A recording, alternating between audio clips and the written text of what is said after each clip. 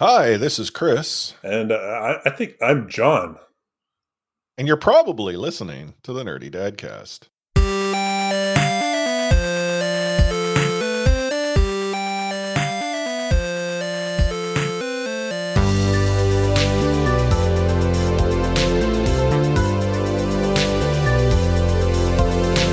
It's been about a month. When I was counting the days, a little bit less than a month. But this episode goes live, it'll be approximately 4 weeks since the last one, which is better than the previous one where we had gone like 2 months or 3 months. It was quite some time. So we're trending in the right direction. But in fairness, a lot has happened since our last episode. For instance, Halloween. It's true. Halloween happened. There's been other more kind of earth-shattering things that has happened. I mean, The Vancouver Canucks won a game. Is that what you're referring to? that is what I was referring to because I don't really follow hockey all that closely anymore. Just to notice that the current Canucks team is the worst in the last 25 years or something like that. That's what I hear. Something like that. Okay. Anyways, yeah, this is a Canucks podcast. Yeah. That's one of my other shows. On that note, I'm taking us completely like off the rails here and then some.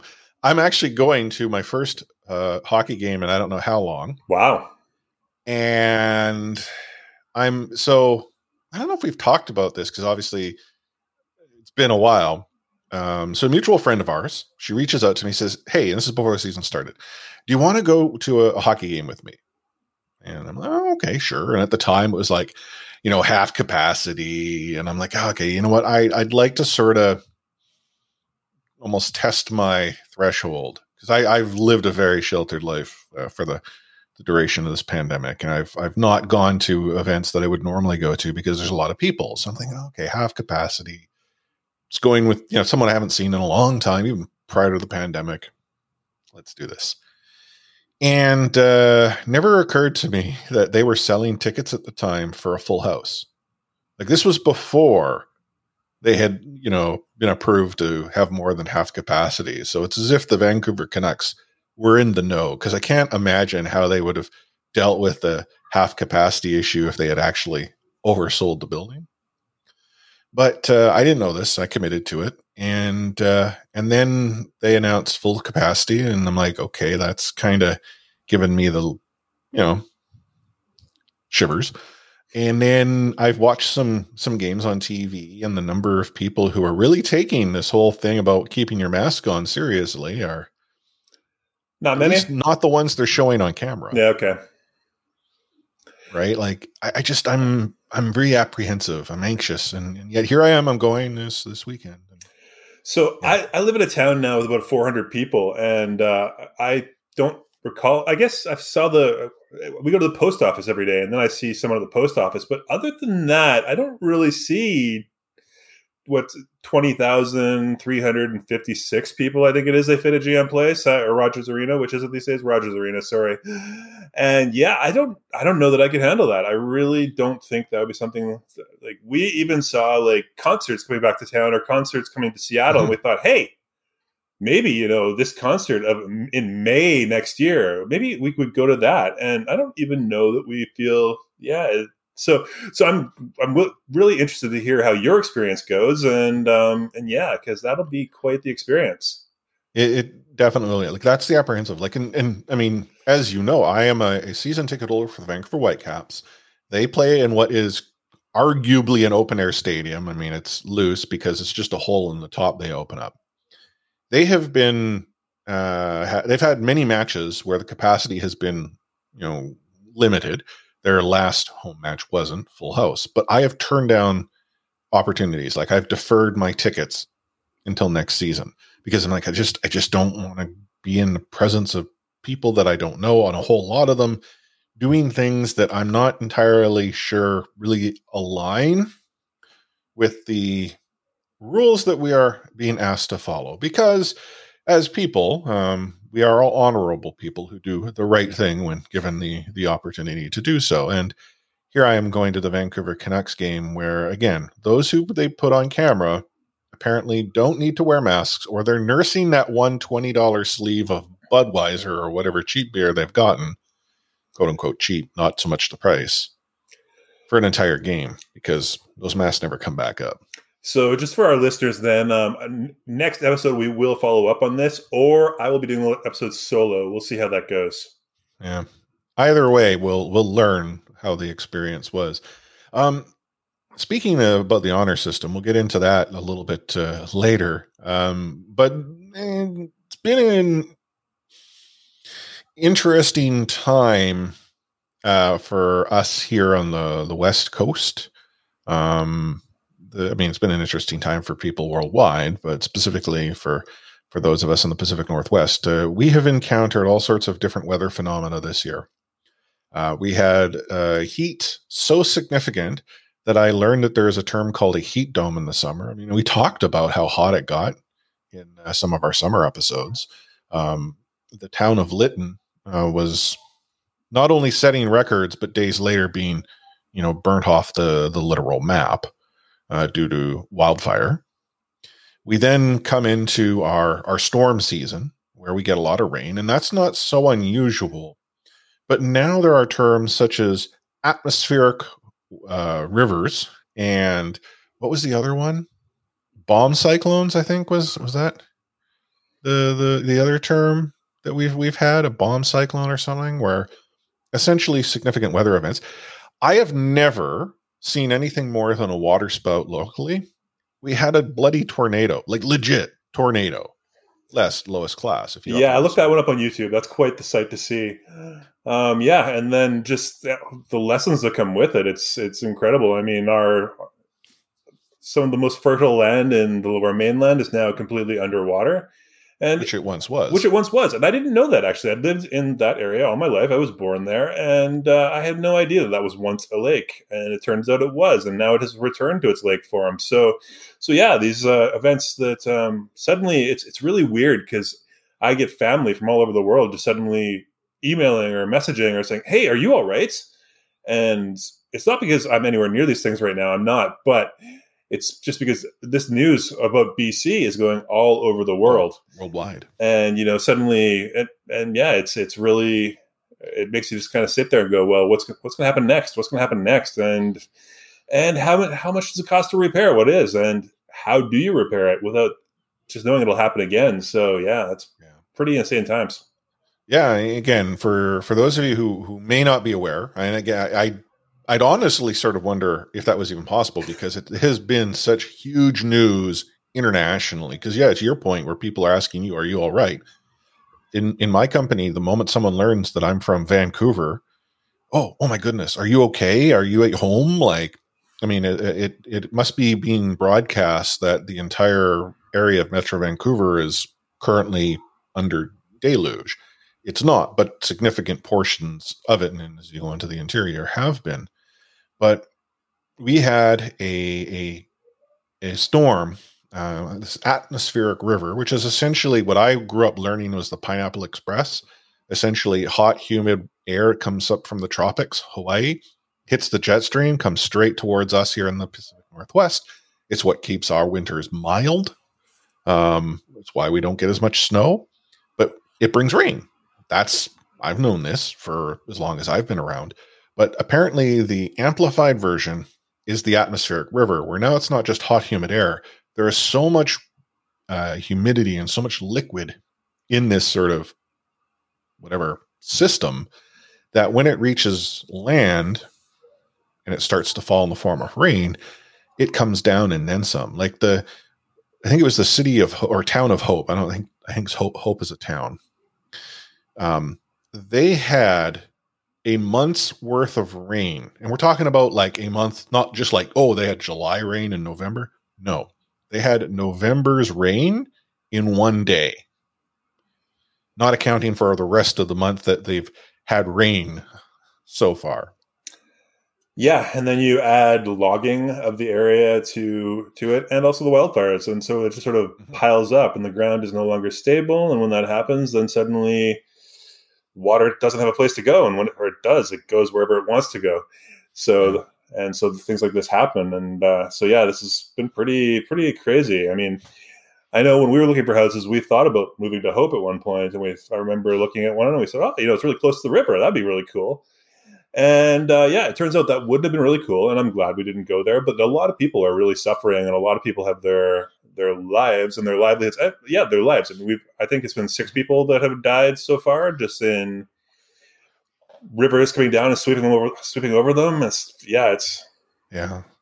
It's just it's unbelievable. Sort of the events that we're seeing, like and I guess I say unbelievable because, you know, I've seen storms. I mean, I'm not a young kid, equally not an old granddad, but I've never seen one to this significant. And while we've seen flooding has never been this bad.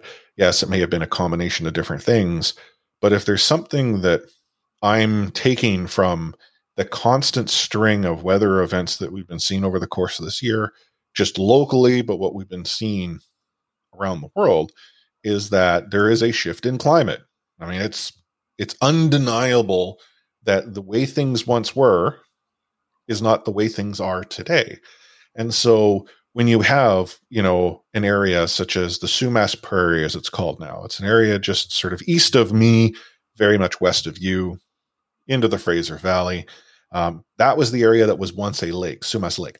I never knew it was a lake before until this happened. And what's happened is essentially so much water has fallen that the mitigation systems, the diking that was put into place, the pump stations weren't sufficient to keep up demand. And then you had significant overflow from south of the border. So much of the water that's in this area has come from a river that is not all that close to the US-Canada border. But again, so much water fell that it went downhill. And this pump station that was at risk of failure, it's currently running, and the community sort of came around to shore it up to prevent it from failing. If it were to shut down in 2 days, the lake's back. Like, that would be a significant amount of land, and you've got a lake. It took them months to drain the lake when they first chose to do so. And while I can appreciate that it provided extremely fertile land, I kind of wonder if, you know, the powers that be then, and right up to the powers that be today, really ever understood the what if. Or if they did look at the what if, was it that it will cross that bridge when we get to it, which you can't because it got washed out. It's true. There's no more crossing those bridges. Yeah. I mean, from a parenting standpoint, I mean, I look at this and just think, you know, we've had the discussion before where even bringing children into this world 10 years ago was something you had to think about and had to be like, is that really something I want to do? You know, is it fair to bring some kids into this world when we know all these problems are happening and all these things could potentially happen? And at that point, even we didn't know how fast things were going to move forward. Things are obviously moving forward a lot faster than anyone except for the scientists maybe predicted. And yeah, so it's hard from that point because, you know, our kids are going to have to go through this changing world that's just going to be so intense, and things, our fire seasons, our water seasons, all these things will keep getting more intense. And I mean, honestly, we've had that conversation, and I always say they're actually the only thing that keep me going. I can see in their face the intelligence and the hope and the ideas that they can do something, but you know, we've got to learn lessons, and people don't want to learn lessons. Well, you know, the learning of lessons is a difficult thing, simply because I think as just a culture, and I'm very much generalizing here, we look with what's in front of us almost to the immediacy of what we see, and not very much beyond. We, I think, look back and learn from the past, but I think we often discount some of the struggles that generations past may have gone through, or things that may have, you know, been better understood. That tribal, you know, understanding is lost. I think we might have talked about it in an episode, but I mean, it's not so much, you know, present to the point that we're trying to raise about sort of climate change and sort of the world we're leaving for our kids. But my first house was built in an area of Vancouver where essentially those who built there covered up under essentially a creek, because it was a series of like creeks and small little rivers and waterways. And what they did is they filled these things up. Well, the water was there for a reason. You know, time went on and the water, like these creeks didn't just like, oh, well, let's form. But what happened is when it rained significantly, the water was still present. The water table were to rise. And some of these older homes, well, the basements flooded. Now, those who built the houses didn't go and sort of mitigate the fact that, okay, maybe we shouldn't build basements, but they took the step to say, okay, it's going to flood. So here's what we're going to do in the construction process to allow for that water when it does arrive, not to completely ruin a house and then drain, go somewhere. When we sold that house, the new people knocked it down, built a new one. That new one did not appreciate the fact that there was once this underground creek. And what happened? The first big rainfall, the house was ruined so significantly they had to tear it down. And I think, you know, a very small example, but now we think about in the broader sense, like the Sumas Prairie, Sumas Lake. I'm just learning that the city of Abbotsford had actually looked at the what if scenario if like the Nooksack River were to overflow, and what might happen. So they'd done the study, they'd done some research, and it carried with it like, hey, here's what it's going to cost to mitigate many of these problems. And it was like, well, we just can't afford it. Well, I mean, not to suggest that the work would have been done, but if we can't afford it today, what we're essentially suggesting is that we're going to put it off onto our kids where it will be more expensive for them to deal with if it's something that they can deal with. Like, and that's the part that I think kind of messes with me. I don't want to put anything onto my kids to go and do. I want to, you know, we talk about this. We want the world to be at a better place. We want them to be the generation that makes it better, but we need to go and do our part. And yet, we can't afford to do that today. We can't take, you know, environmental stewardship seriously. Yep. Have a moment of silence for environmental stewardship now. But yeah, I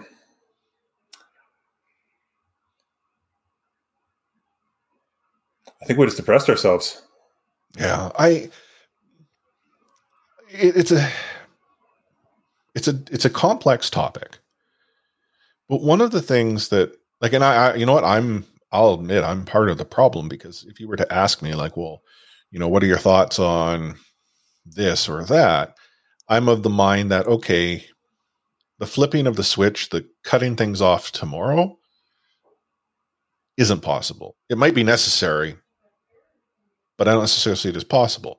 But what I would like to see is transitions. So like, you know, right now in the Metro Vancouver area, essentially they're hit by the weather. And one of the reasons why it's not these weather, it was so significant is the flooding, the fact that lives were lost. But functionally, Metro Vancouver was physically cut off from the rest of the country.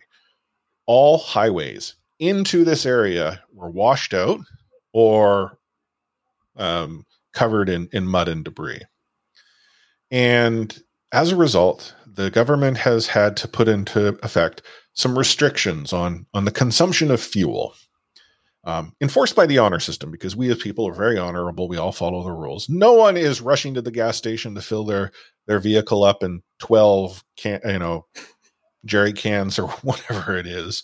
No, that's not happening. But there are some who are like, oh, we need to stop, like, fossil fuels, get rid of them today. Well, that'd be great. Let's do that. But then, like, vehicles do need to be driven. Like, I know you have an EV. I'd like to get one. Even if I had all the money in the world right now, I don't think I could get one, because the supply doesn't exist.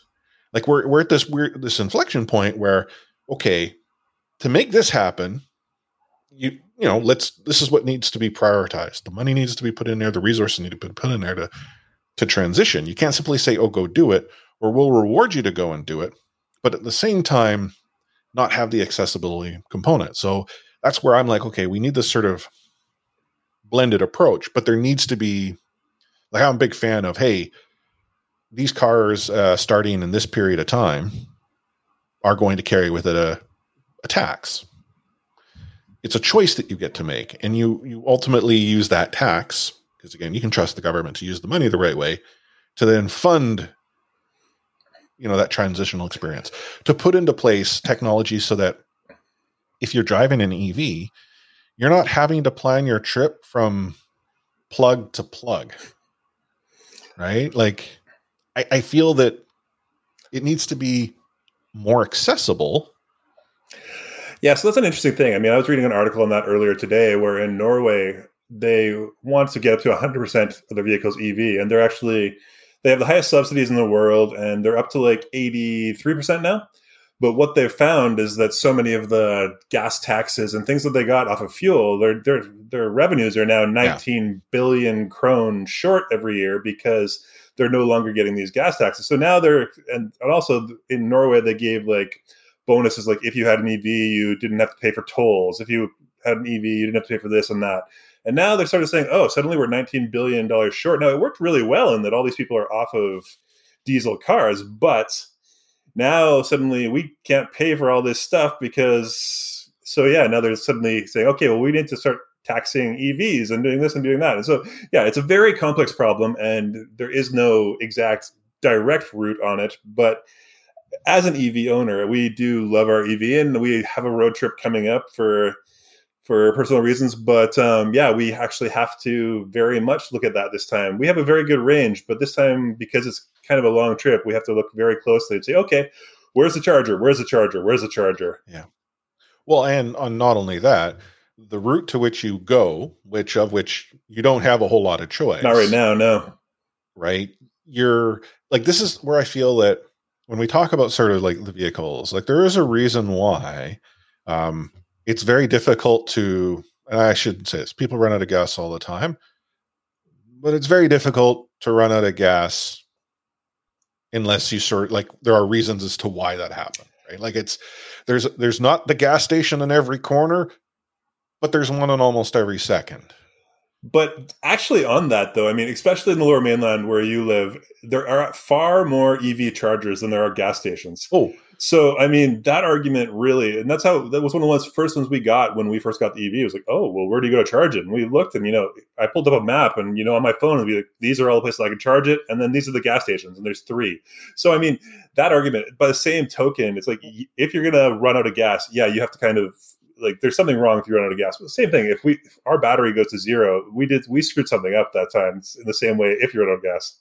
Yeah, and I guess I should sort of clear. I'm not sort of talking about sort of it's more on the getting outside of like right now they're across at the shopping center. They're putting in a Tesla charging station. Like they've taken over like almost a dozen spots. There'll be chargers there. Like we're seeing more and more. Like in the city of Vancouver, there's a plug everywhere. It's when you start, I think, getting out, and that's where like the focus has been. I feel it's not been consistent. I'm thinking just sort of provincially, but we had my wife and I, we went on to Alberta on a road trip this summer, and she had made a comment that we didn't see many EVs that didn't have a British Columbia license plate there. We probably shouldn't get into Alberta on this podcast, though. That's probably not where we want to go. But like, as this is sort of to that point, here we're almost lucky in British Columbia if we start to think beyond. And I wouldn't say we're all that well off. And I mean, we're talking about one topic about the context of EVs, but it's just, I think, the provincial government is making decisions trying to please too many people. I would almost infer they're making decisions based on job security. I understand. That's a difficult thing you have in government. Your job security is as good as the number of people who choose to cast a vote for you or are willing to go and cast a vote for you.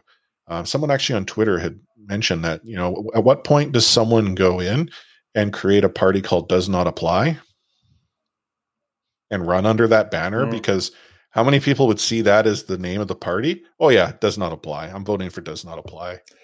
So the part that blows my mind kind of is, okay, there's a story from 1930. Like, this story came out in the 1930s, and it's a story of 2 parents, and they're scientists, and they go to the council, and they tell the council, the world's going to blow up, and we can stop that, but the world's going to blow up.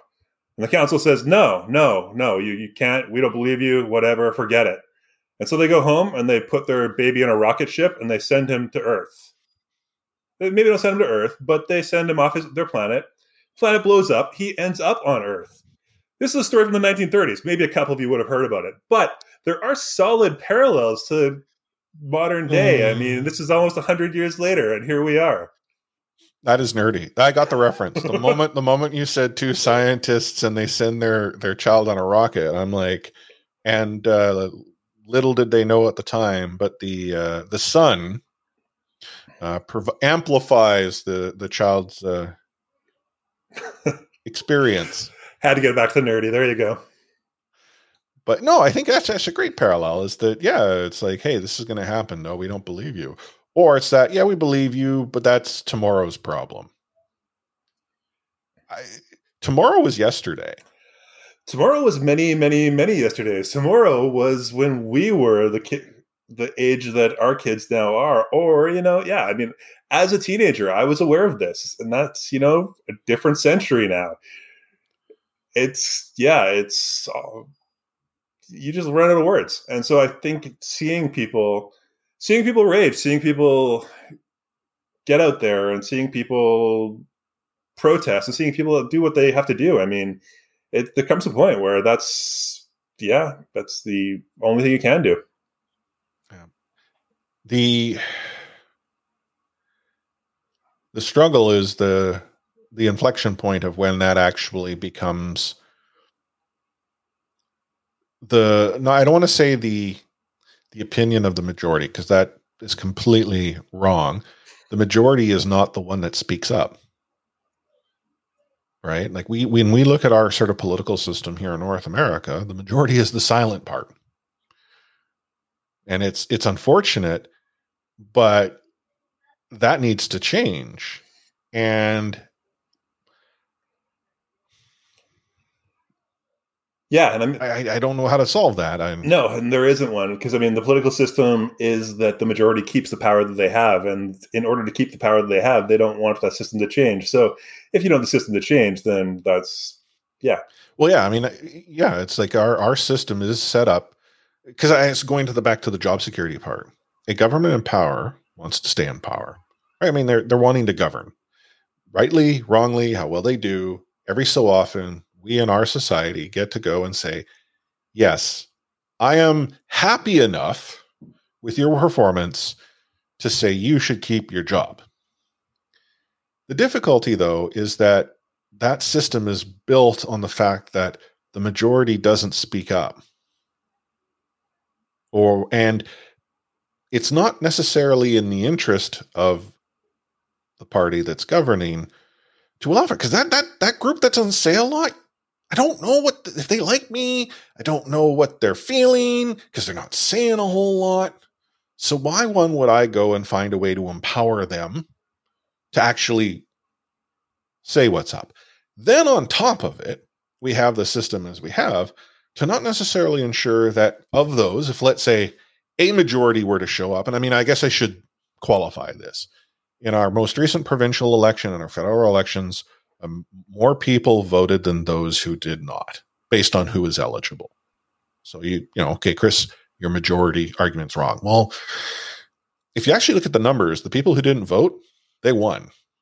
And there's actually even in our system, if it was you don't cast a vote does not apply, the does not apply party won many seats. They actually might be the official opposition for all I know. But our system then goes and takes this group, this subset that did express, and you don't necessarily have to get a majority to win. And so it feels to me that there are many strong voices that get taken out of the picture because our system doesn't allow for it, under this guise that, we don't want extremism. Honestly, if our society was that extreme, that's a bigger problem than those who can't have those voices having them. I don't understand the argument there. I mean, it's not a political podcast. It's meant to be two nerdy dads. I start thinking about the world as it is for Baby Force, and I would love for her to be able to express her voice in a way that was more powerful than mine is today. Agreed. And a way that she can express that voice and not get the backlash of misogyny and every other nasty thing that comes through social media when someone who happens to identify as female raises their voice. So yeah, those things are very much always on my mind. And I don't know the answer for that one either, because you want to be optimistic about humanity, but if you just judge from social media, it's really hard to sometimes. We're just going all over the place here. Yeah, my fault. We've been off for a month. We're just kind of indirect. But it feels to me that there was a box that we lifted the lid on. And I think there is a fair number of us that would prefer to put the lid back on the box, but can't accept that it's too late. So now it's okay. Does that box need to exist? Can we go in and empower an entire, it's like, think outside the box? I think that's what ultimately needs to occur. And also just to evolve. I mean, and to go back to the nerdy, there's so many examples of, the things from our childhood, the things from this, the things, they come back and people complain about them because they're not exactly as you remembered it as a child. Or you see fireworks or something that has a adverse effect, for here in BC, where we have the province on fire for 3 months of the year, and then people who want to do fireworks, and when they're told no, they're like, but you're wrecking my childhood, man. We loved fireworks when we were kids. It's like, yeah, okay, I loved fireworks when I was a kid too. But we have to look at these things and say, at this point in time, this isn't the brightest move for our world. So we can do that in other ways, and we have to evolve. We have to move on with those things. And it can't just be, I really loved this when I was 10 and I want it to happen forever, because that's not how things work. And if that is the way things work, then our kids are screwed. Well, actually, fireworks is a great example, because we went through Halloween, and then where we live now, Diwali was very present in our community, and there were fireworks. Baby Force, she loves them from a distance, sure. Right? Like, and I just that sort of that awe that you see in her face. I thrive off of that. And I would imagine my parents had the same experience with me, and I love fireworks. But then I, having reached this point in my life, look at them and am willing to accept that we don't necessarily need to go down to the store, collect as many as we can, shoot them off in all sorts of different directions, all which way. I mean, there are ways that I think we could have a controlled experience that provides that experience we had as kids, but one that's done in a safe fashion. Yeah, and I'm never going to rant about the kids of today. I hate that whole argument. But I mean, when I was a kid, when we were kids, we went out and we bought, we got them from wherever we could, the dirty little corner store and we would go out, we'd have our pockets full of firecrackers and all of that crap. And we would go out and we would find the neighbor that you didn't like. You'd go and you'd try to blow up his mailbox or something. And I was never a bad kid, but even as a good kid, we did those stupid things. So, I mean, when we've talked about that, like, whether you were a bad kid, like, you don't have to be a bad kid to do bad things. No. Right? Like, I mean, I remember walking around elementary school, because firecrackers, you could always find them. And, I'd be, I had just an eye. I could find all the ones that just got dropped or left or didn't explode. And I had apparently the skill to rewick them, which honestly, considering the number of things that I used to do with these, I'm surprised, one, I made it to the age that I am today, and two, that no one that I know or had empowered through my, expertise ran into their own trouble. But, I look back at that now. It's like, okay, I did it. I made it. I think it's luck. I honestly look at it. It's like, it's like youth growing up not wearing a helmet. I wear a helmet now. Right? Like, as someone who fell on their head recently, wear a helmet. I can tell you that. But you know what I mean? Like, there are things like, it's just, I think we can evolve. Just because of the way it once was doesn't mean it has to be the way it will be today. It doesn't take away, like, kids these days, to your point.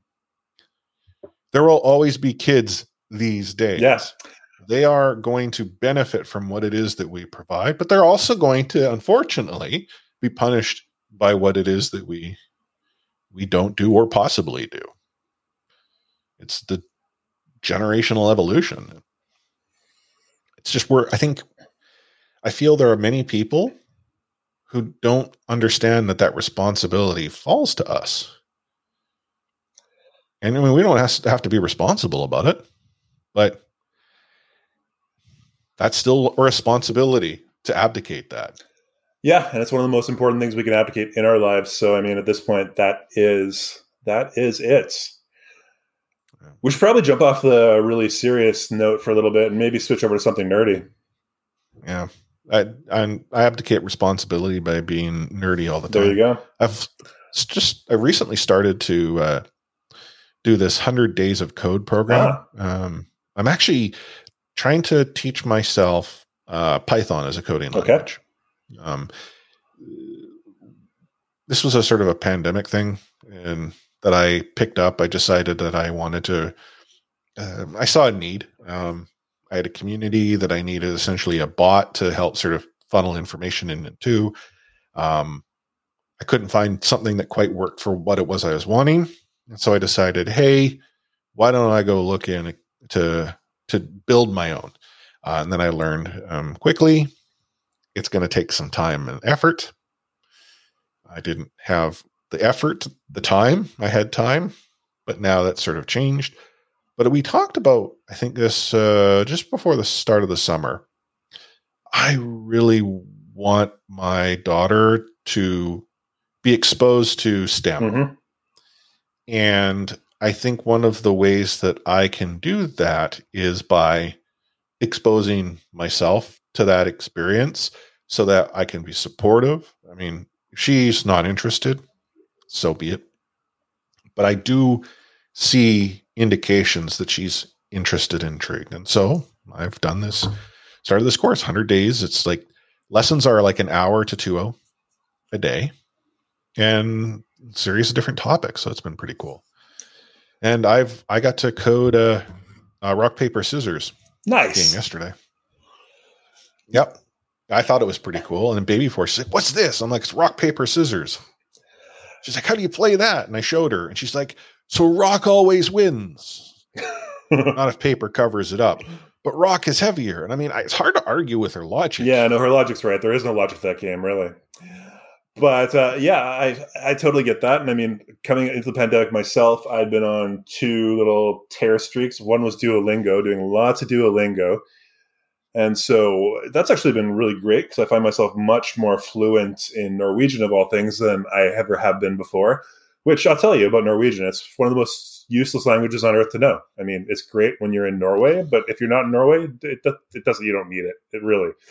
And also one of my all our Norwegian sorry to my family that's listening to us in Norway right now, I apologize in advance. I'll talk to you anytime. And and then the other thing was my son was very into the coding, and my daughter has actually gotten quite into it now too. And we've sort of encouraged that all along the way as much as we could with various programs, various different things. But we were doing an app on the Apple system that was called Mimo.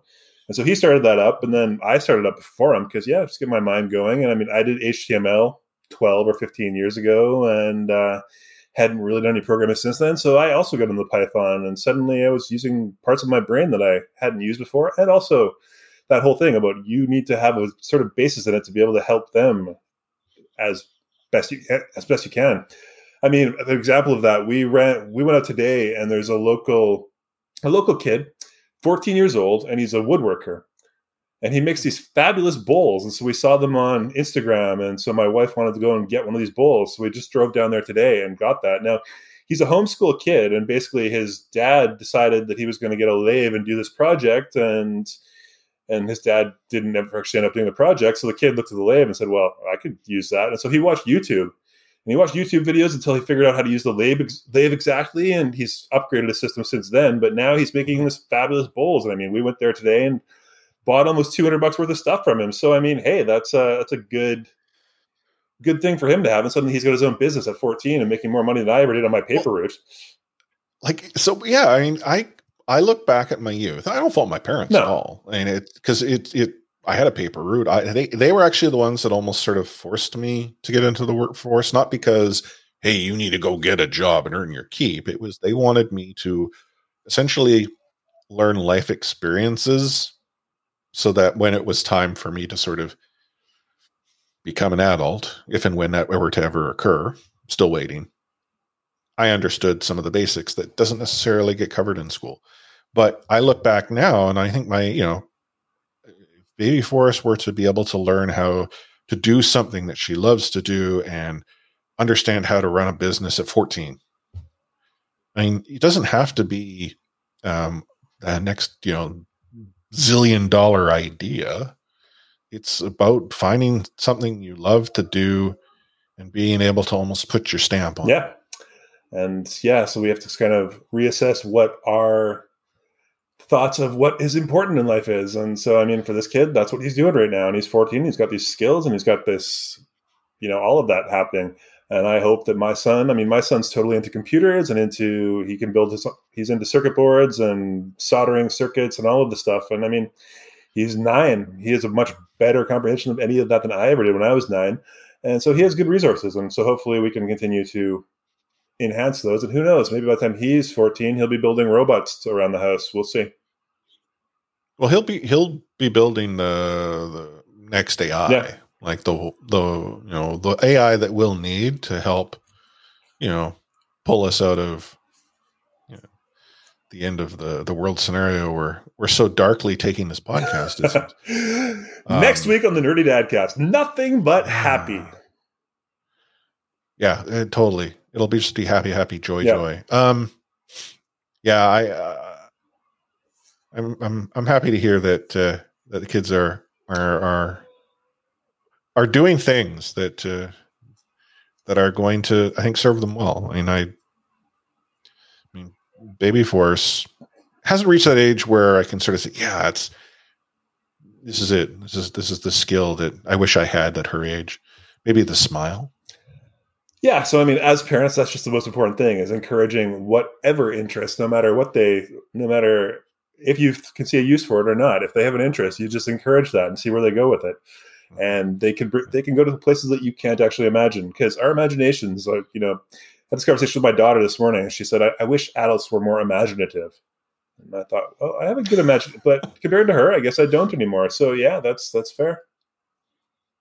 I think, I actually think there's some truth to what she said. Oh, absolutely. I think it's not that we're not imaginative. I think that our logical brain that we develop, and again, I'm not a scientist, so take this with a grain of salt that you would with any podcaster, but I feel that our logical mind is sometimes the block to us seeing beyond ourselves.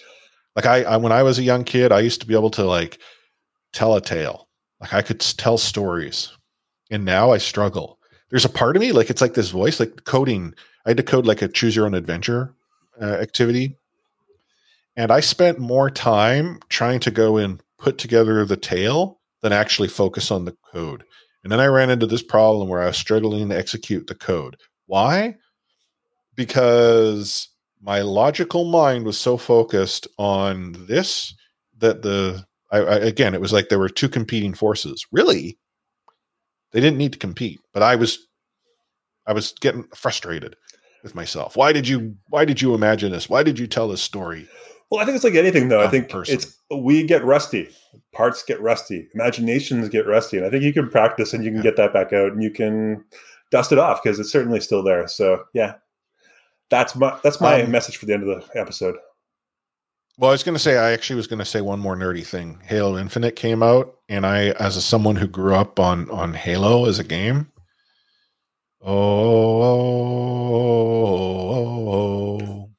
next week, let's talk about games. There's some nostalgia there. But as we wrap up our show, it's been a month. Maybe we'll be back in a couple of weeks. Get back into our regular string of things. Yeah, I'm fully moved. I'm no longer. I said next week there, but that's a figurative thing. It's next week could be any time within the next 3 months.